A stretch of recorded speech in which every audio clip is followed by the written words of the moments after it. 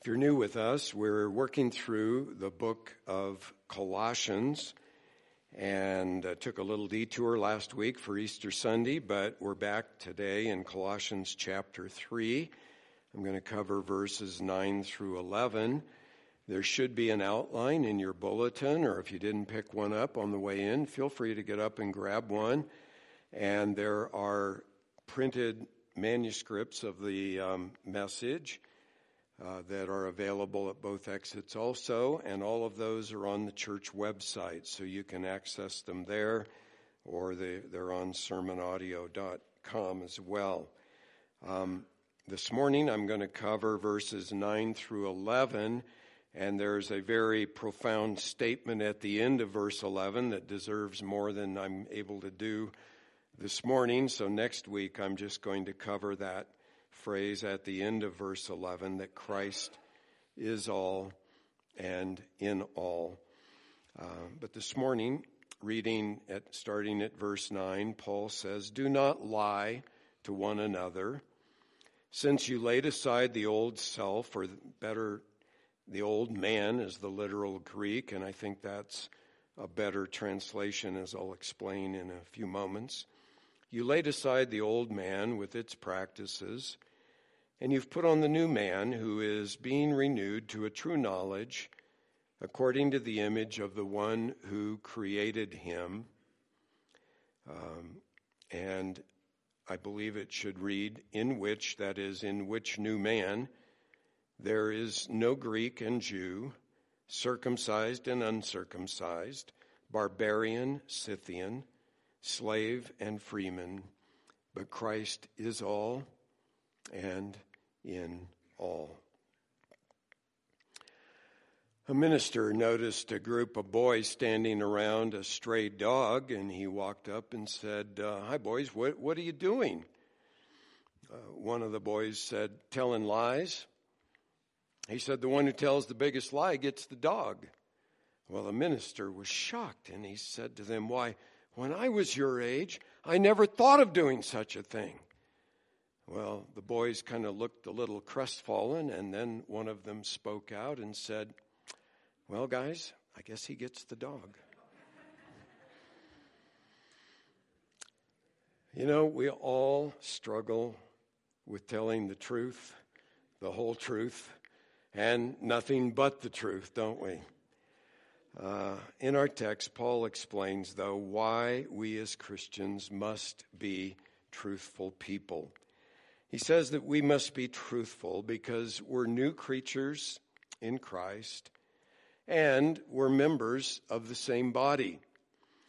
Our text is parallel to, it's shorter than, but parallel to Ephesians chapter 4, verses 22 through 25. And in that text, Paul also uses the same analogy of putting off the old man, putting on the new man, and then he adds in Ephesians 4:25, "Therefore, laying aside falsehood, speak truth, each one of you, with his neighbor, for we are members of one another." That's the same idea as here in our text.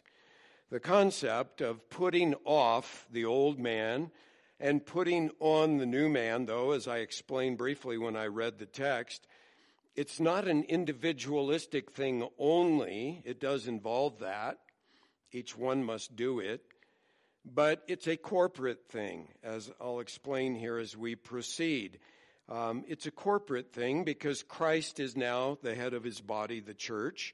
And when we trust in him, we become members of his body, the church. And so we are to speak truth one to another because we're new creatures in Christ, and that makes us members of one another. And as such, we must communicate truly. If your physical body doesn't communicate truth, maybe your hand gets hurt and it doesn't tell your brain, you got problems. The body has to communicate truthfully with its members in order for it to be healthy.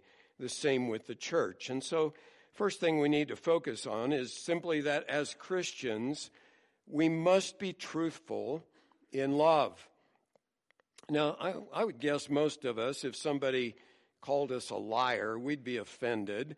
if they questioned our truthfulness, we might say, well, I admit I've got some problems, but truthfulness, being truthful isn't one of them. I'm a truthful person. But we have to be careful there, or we end up being like that minister and lying about our truthfulness. We all struggle with being truthful, and it's a constant struggle. Even if you've been a Christian a long time, as I have, it is a struggle. And if you're not struggling, then I would say you're not being truthful, because it is a battle. It's our human default mode to bend the truth to make ourselves look better in any situation. Let me just walk you through a few of the ways that we struggle with truthfulness. One is the half-truth. The half-truth. You tell the truth as far as you go. You just don't tell the whole truth because, it would make you not look so good, maybe. Remember how Abraham did that with Sarah, his wife?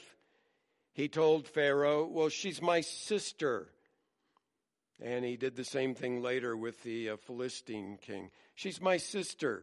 That was half true, because actually in that day there was not a prohibition against marrying your half-sister, and she was his half-sister, same father, different mother. But the relevant point was she is your wife, and he covered that up. Then there's similar, called the lie of omission. You just leave something out. This is a temptation at tax time, isn't it? You made a little extra income, and it was cash, and you don't have to report it unless you're honest. And so you just conveniently forget about that on your 1040 form. Or maybe you're at the store and the cashier gives you back more change than you're due. Or perhaps forgets to ring up one of the items in your cart. And you just say, well, praise the Lord, he's providing for me, and walk away. Well, you shouldn't be praising the Lord. You should be honest in that situation. It's a lie of omission. And then there's one we're all prone to, exaggeration. You just stretch the truth a little bit to make yourself either look better or maybe worse than really was the case. I read this funny statement by the former Chicago Mayor Richard Daley. He said, they have vilified me. They have crucified me. Yes, they've even criticized me. Well, that's an exaggeration. They weren't vilifying and crucifying him, even if they were criticizing him. And then there are so-called white lies. They're supposedly harmless untruths that don't hurt anyone. For example, you could go to work. You got a little headache, but you're not sick enough to stay home, but you got things to do, so you call in sick. Or maybe you go to the doctor and he asks, have you been on the regimen I put you on? Oh, yes. Well, that's a bit of an exaggeration. Generally, maybe, but not totally. And then there are lies to cover for someone else, and this is hard when you're at work and your boss says, if anybody calls, tell them I'm not in, and he's in. What do you do? Or maybe there's an alcoholic family member and you're trying to cover up for them and make them look okay. A difficult one is when you have to write a letter of recommendation as a supervisor for a former employee who maybe wasn't such a great employee, and you want to tell the truth, and you want to make them look as good as they possibly can be, but on the other hand, too, you don't want to get sued, so what do you say? I read about one wise guy. He came up with a lexicon of intentionally ambiguous recommendations. In case you didn't catch it, that's L-I-A-R, liar. For example, to describe somebody who was not a very good employee, you can say, I can assure you that no person would be better for the job. Now think about that. That's ambiguous. It might mean you can't find anybody as good as this guy, but it also might mean nobody would be better than this guy. And so it's ambiguous. As Christians, we easily fall into the sin, the lie of hypocrisy. We want to convey to others that we're more spiritual than we really are. So maybe you say to somebody, when I was having my quiet time, and the way you're conveying it seems like, well, every day I have a quiet time, of course. And actually, that was the first one you'd had in a month. And, you just say it in such a way to make yourself look good. There are silent lies. Maybe somebody pays you a compliment and you know the compliment is not true, but why correct it?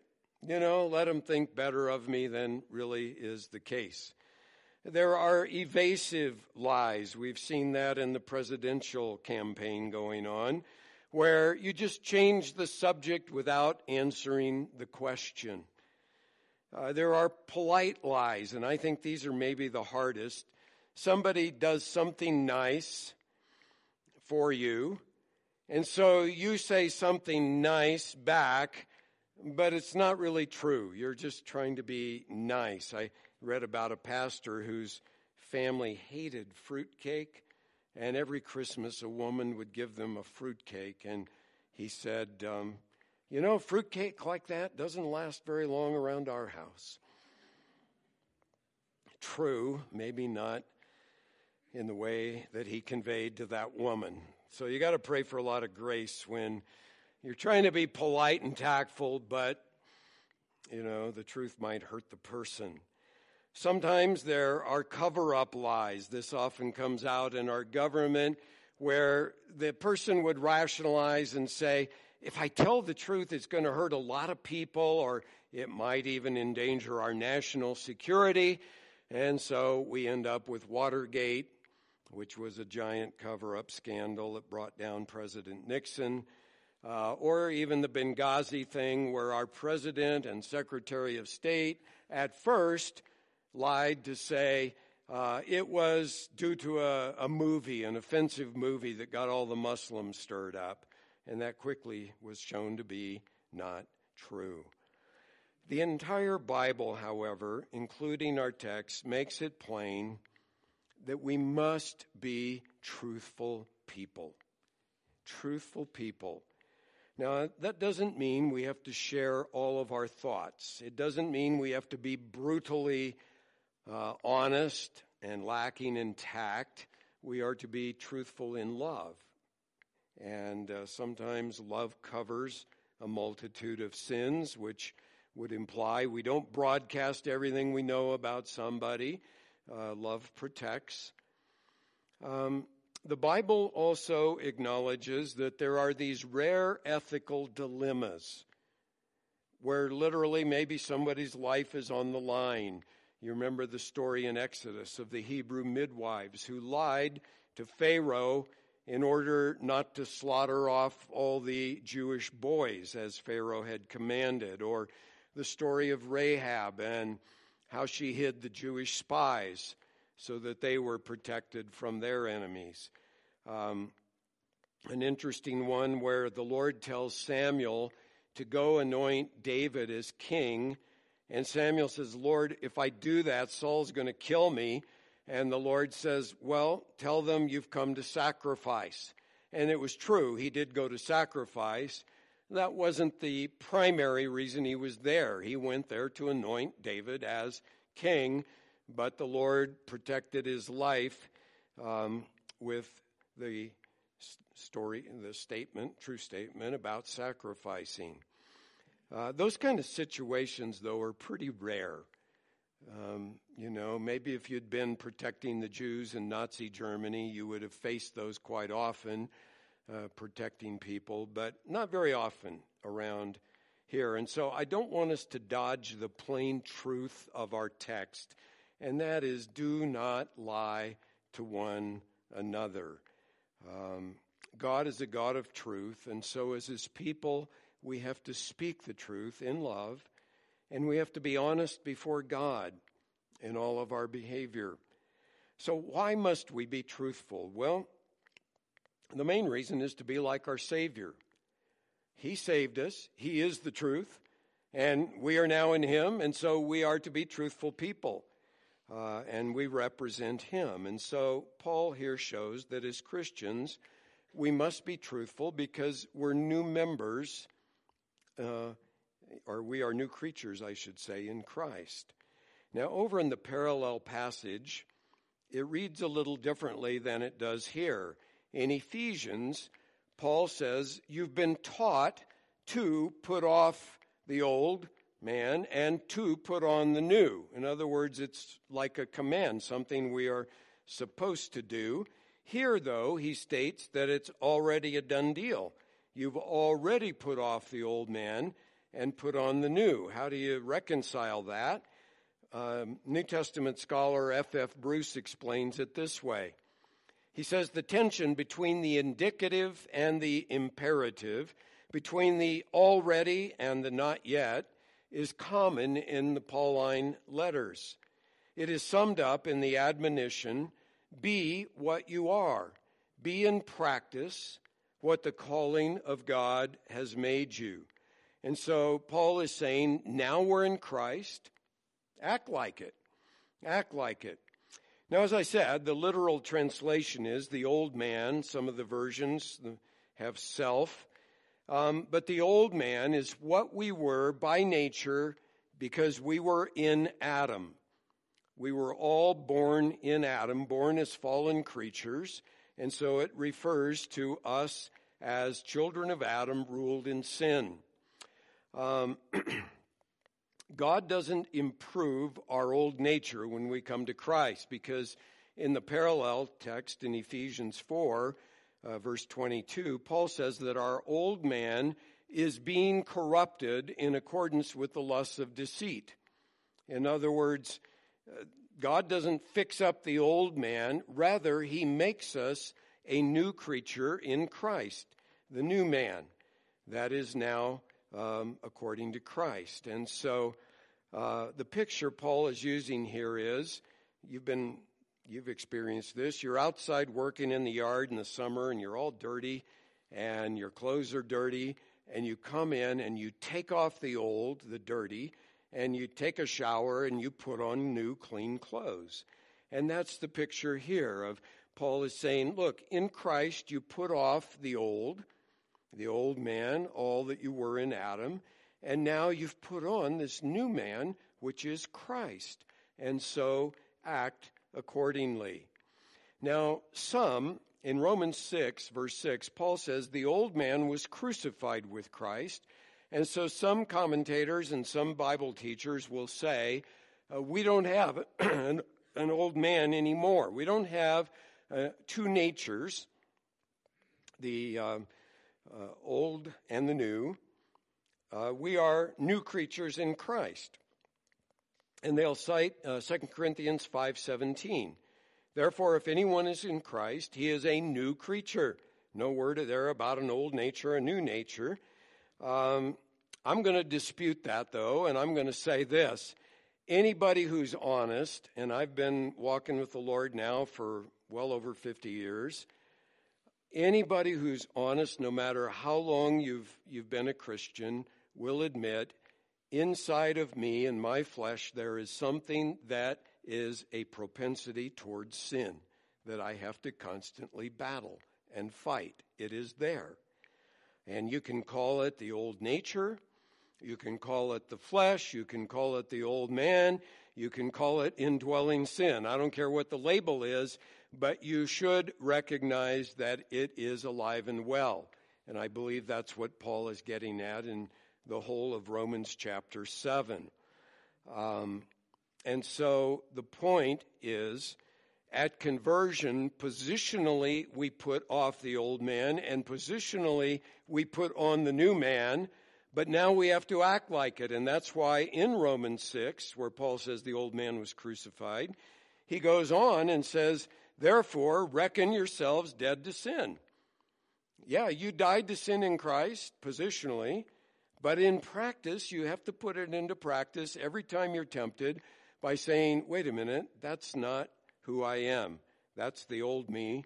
In Christ, I am a new creature. And you put off the old, you put on that new person. Now, three things Paul says about the new man. First of all, he says the new man is created by God and not by human effort. In verse 10, Colossians 3, and the notes are incorrect there, it should read 3:10. Paul says the new man which we've put on is being renewed to a true knowledge according to the image of the one who created him. The one who created him. Well, Paul's going back to Genesis 1. When God made Adam and Eve, he said, let us create man in our own image. And as you know, the original couple fell into sin. That image of God was marred when they did that. But Christ is the new Adam. And now God is building a new people who are new creations in Jesus Christ through the new birth. And so God imparts new life to us when we get saved, and we become new creatures in Christ, no longer in Adam. Remember how Jesus told Nicodemus, who was a very moral man, Pharisee, good person. Jesus said to him in John 3:6 and 7, that which is born of the flesh is flesh. That's the old man. That which is born of the Spirit is spirit. And then he added, do not be amazed that I said to you, you must be born again. And so the flesh has no power to resurrect itself into new life. It has to be a God thing. And when we trust in Jesus Christ, we are born again through the power of God unto a new life. And so what I'm getting at is this. Being a Christian is not a moral improvement project. It's not where you say, all right, I need to be honest. This year, that's my resolution. I'll work on honesty. And next year, I need to be moral. And the year after that, I need to add this. And that's not the Christian life. Yes, truly, we become moral, honest, upstanding people. But the point is, we do it because we've received new life in Christ. It's the new birth working its way out. In Romans 8:8, Paul says, those who are in the flesh cannot please God. They're not able to please God. And so you can paste all kinds of good works on the old man, but it's still the old man at heart. God's the one who has to change the heart, and he does that when we believe in the Lord Jesus Christ as Savior and Lord. That is how we receive the new man. And so what I'm saying is a life of truthfulness is not a matter of determining, I'm going to be more truthful.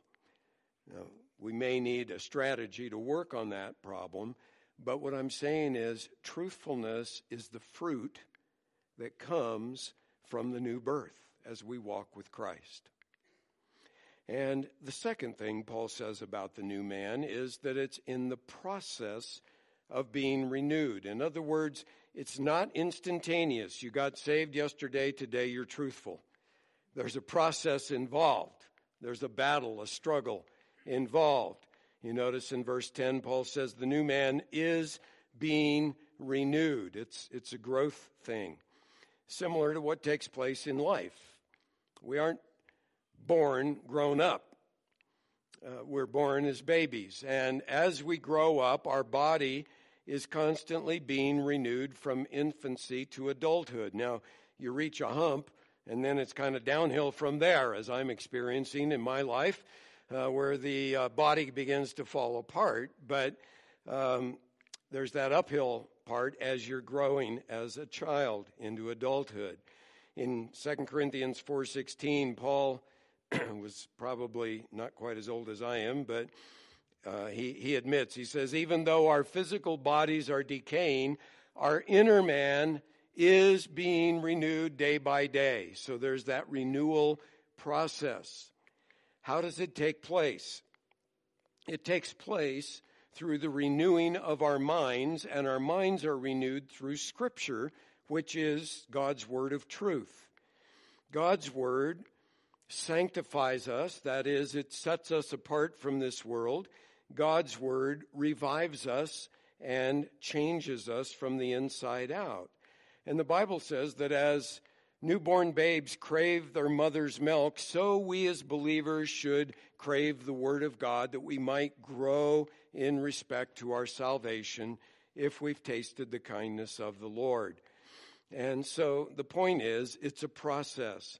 And I can't encourage you enough, get in the Bible daily as a habit. Read it over and over, cover to cover. And this is crucial, memorize key verses.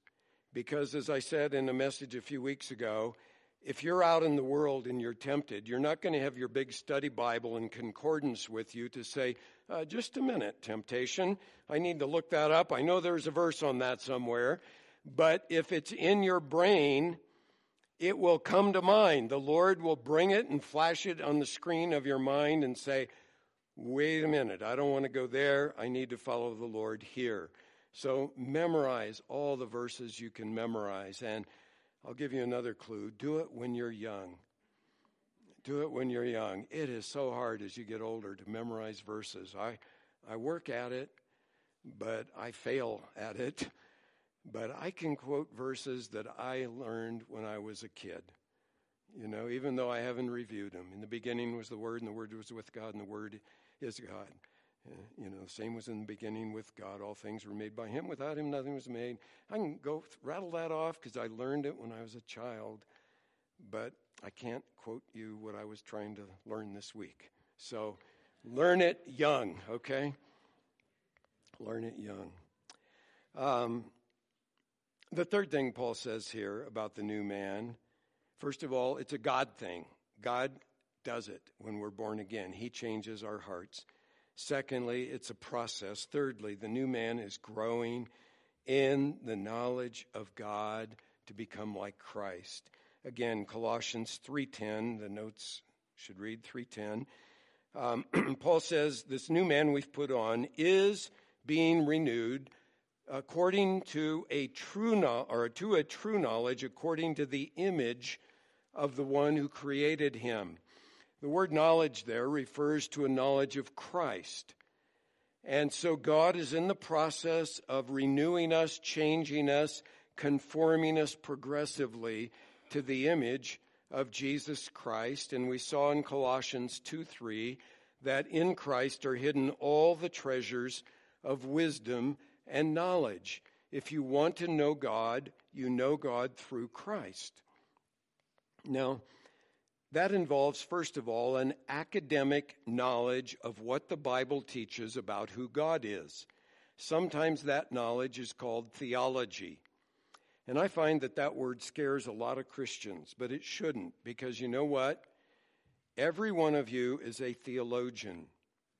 You've got ideas about God. You may be a really good theologian, or you may be kind of a sloppy theologian. If you form your ideas about God partly by the Bible and then a conglomeration of what our culture says about God and maybe what you prefer God to be like, you're not a very good theologian. The Bible is our source of knowledge of God. He's revealed himself to us there. And so you have to get in the Bible. That's why I said read it cover to cover. You'll get a balanced view of that's who God is as you seek him in the Word. But then also, beyond the academic knowledge, you have to grow to know God personally. I could have learned all about Marla before I married her. I did know a lot about her before I married her, but, her height, her weight, how many sisters she has, her family background, where she was born, all kinds of facts about her, but I wouldn't have known her. Getting married to her, and over these 42 now years, we have grown to know each other, and it's the same with the Lord. You grow to know him as daily you walk with him. You are in his word. He speaks to you through the word. You grow to know him personally. And as you do, you discover this. God is the God of truth. He's called the God of truth. And the reason is he is the creator of all that is, and therefore he is the standard of truth. If something doesn't conform to God, it's not true. It's false. Also, the Bible says that God cannot lie. It's impossible for God to lie. Jesus, the Son of God, said that he is the truth. He said he came to bear witness to the truth. He came to speak the truth. But he also said in John 14:6, I am the truth. He called the Holy Spirit the Spirit of truth. And so the point is, all three members of the Trinity, the Father, the Son, and the Holy Spirit, are the truth. And as we get to know them, we become truthful people. By contrast, Satan is both a liar and the father of lies. You know what that means? Every time you tell a lie, you're being satanic. That's kind of harsh to think of that, isn't it? Satanic. Every time I lie, I am being like Satan. And God hates a lying tongue. God hates a false witness, it says in the book of Proverbs. It says in Proverbs 12:22, lying lips are an abomination to the Lord. That's a strong word, an abomination to him. And so the point is, again, as new creatures created in Christ by God, growing to be more like him, we have to put aside all lying and falsehood and growing to become people marked by the truth. Now, there's a corporate aspect to it, though. It's not just an individual process. And so as Christians, Paul is saying we have to be truthful because we're members of the same body. He says that directly in Ephesians 4:25. The way he puts it here in verse 11 is this. In this new man, he says, there's no Greek and Jew, circumcised and uncircumcised, barbarian, Scythian, slave and freeman, but Christ is all and in all. Now, Paul makes statements like that in other places where he gives a list of contrasting people. Probably this list, according to one New Testament scholar, J.B. Lightfoot, this list relates to the situation in Colossae. There were proud national Jews who were probably some of the false teachers in Colossae. And against them, Paul says, there's no Greek and no Jew. Put that one aside, all of you who are proud of being Jews. And they were legalistic. And so Paul says, there's no circumcised and uncircumcised. You can't take pride in that outward Jewish ritual. And they had pride in their knowledge. And so Paul says, there's no barbarian and no Scythian. You know where the word barbarian comes from? The Greeks said that anybody who couldn't speak Greek sounds like barbar. That's what their language sounded like, barbar, just babble.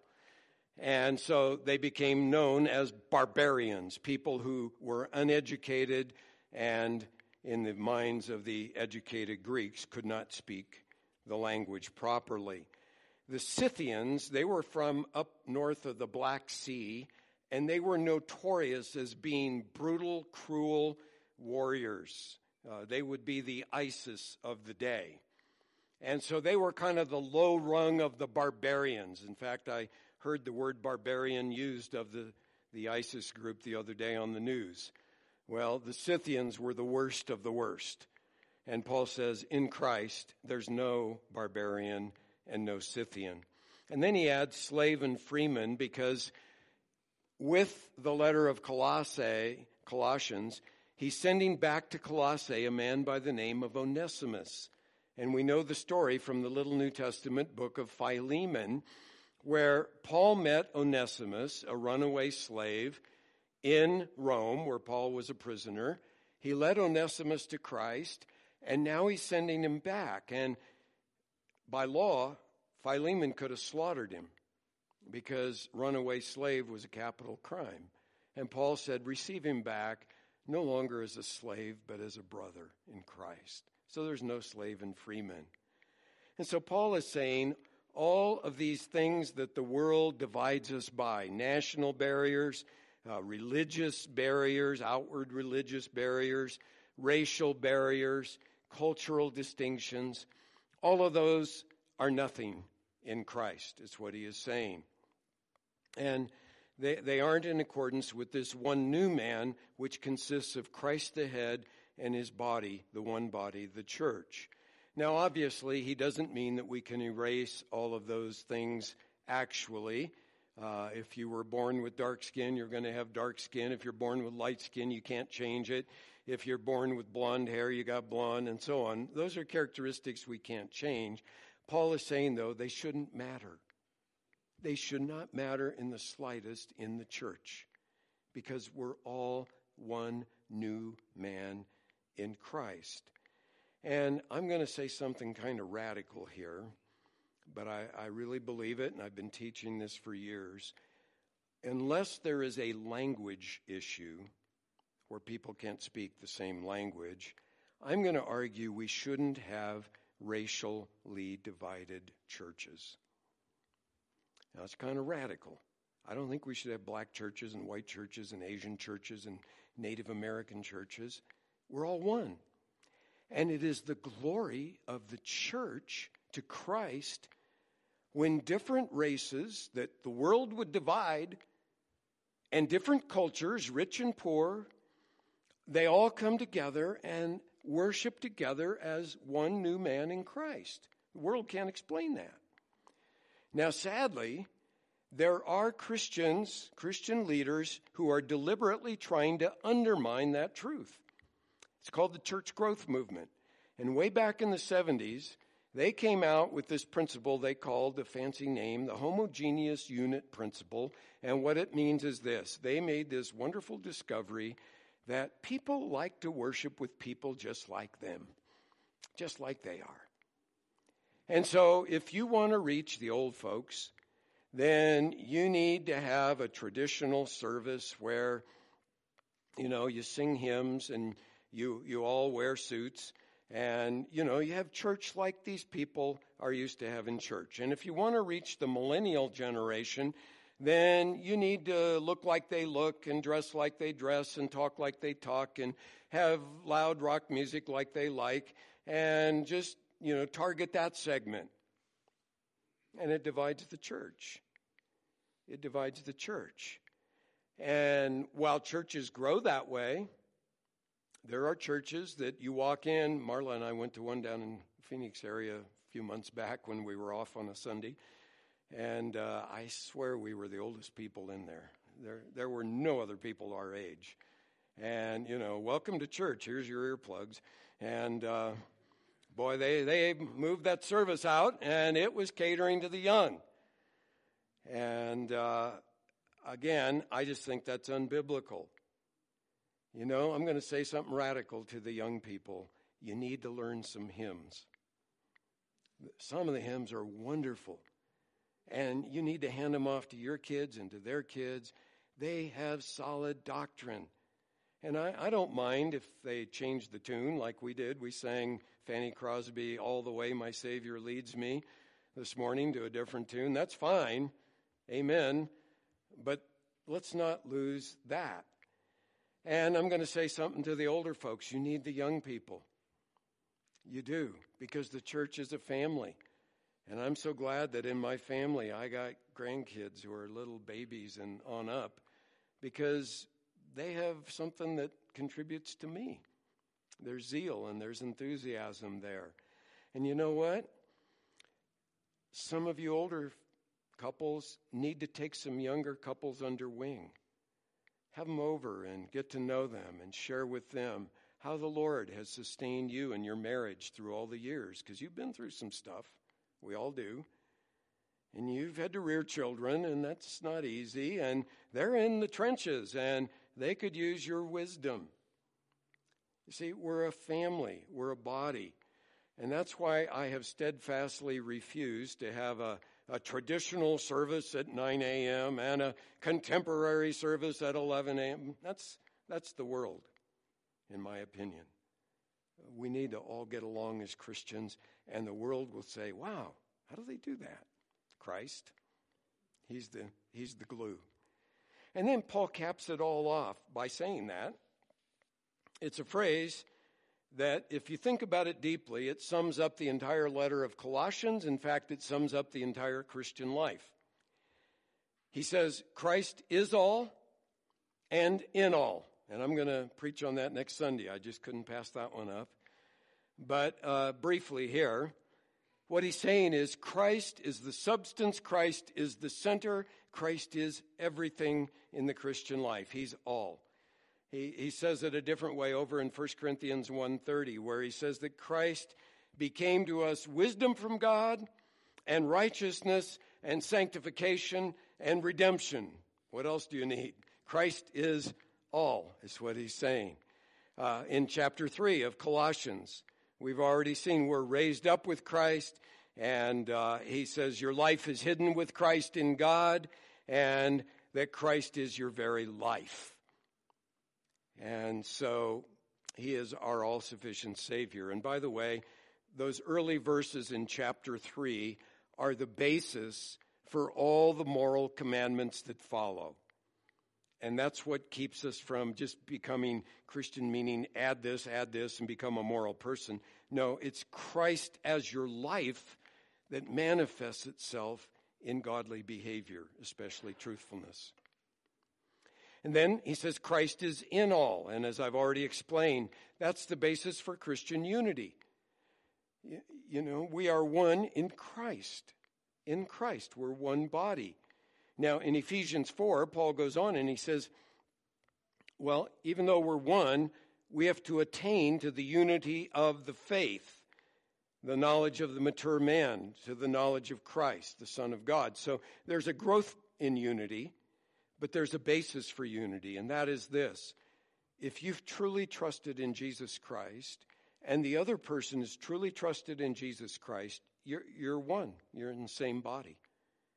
And while we may differ on some doctrinal issues, and while it's legitimate to debate those issues in love, because that's how we grow to know the truth, I can't condemn somebody and write them off and reject them if they truly know Christ. They're my brother, they're my sister. And so we must accept one another because we are Christians. Now we'll look more, starting in verse 12 in 2 weeks, on how Christian relationships should function. And that runs all the way down into chapter 4, verse 1. But as you think about relationships, truth is an essential ingredient of relationships. It's essential. You can't know God and be rightly related to God unless you know something about the truth about God and the truth about yourself, that God is holy and righteous, that you are separated from him by your sin, that he made a way through the death of Jesus on the cross to offer salvation to everyone as a free gift. That's the truth. And that brings you into a relationship with God when you trust Christ that then grows. Same thing in your relationships with others. They depend on the truth, don't they? Getting to know another person deeply involves getting to know the truth about them and revealing the truth about yourself to them. Now, we can't do that deeply with very many people, but that is how we get to know one another. And there has to be truth and love in the body of Christ so we can properly relate to one another as God's people, helping each other become all that God wants us to be. But my point is, truth is at the heart of good relationships. And so I just want to ask 2 questions here in way of conclusion. First of all, are you walking truthfully before God? That means not covering up your sin, just being open, walking in the light, opening all of your life to the Lord. The truth is, when we come to Christ, most of us have some dirty closets, and we like to keep the door shut there and keep the Lord out of those. And he wants to clean house. And you have to open your life to the Lord. Now, he knows all about you, but if you hide your sin from God, it's a sure way you're going to drift in your relationship with God. God knows my every thought and my every word, and so I have to walk openly, truthfully with God. And then the second question, are you walking truthfully with your family and with the family of God? It's a lot easier to be superficial and hide the truth. because maybe we don't want people to know. So we put on our Sunday mask and we go to church and we fake it. And the body doesn't grow that way. Something that really grieves me is when I miss a family and I ask around and I hear, oh yeah, they had a falling out with that other family and they're going over to another church. And my question is, why didn't they work it through? Why didn't they grow through the conflict by sitting down, talking about it, coming to an understanding, clearing up hurt feelings? We have to do that. I mean, if we did that in our marriages, none of us would be married very long. We're committed, and so we have to sit down when there's hurt feelings or misunderstandings and talk it through and understand each other. And if we don't do that, we won't reflect this new man that we are in Christ. Someone observed this: the most striking contradiction of our civilization is the fundamental reverence for truth which we profess, and the thoroughgoing disregard for it which we practice. I hope that's not true of us as a church, that we are truthful people, truthful in our relationship with God, truthful in our relationship with one another in love, because we're new creatures in Christ and we're members of one another, the same body. Father, I pray that you would help us. This verse is convicting. These verses are convicting to all of us because you know our battle with truth. We always want to make ourselves look good. We always want to cover up, project an image, and you see through all of it. Thank you that even though you knew all of that about us, you loved us, you sent your Son to die for us. I pray, Lord, if any are here outside of Christ, that right now they would come and draw near to you, that they would seek you while you may be found and call out to you while you're near, because you're ready to pardon all sinners who come to you through Jesus. I pray, Lord, if any of your people are living a double life or covering up their sin, that you would convict them through your Spirit, that they would see that it is because you love us, that you want us to be like you, and you are truthful. And that we as your church might be a witness to the world by our truth in love one to another. I ask in Jesus' name. Amen.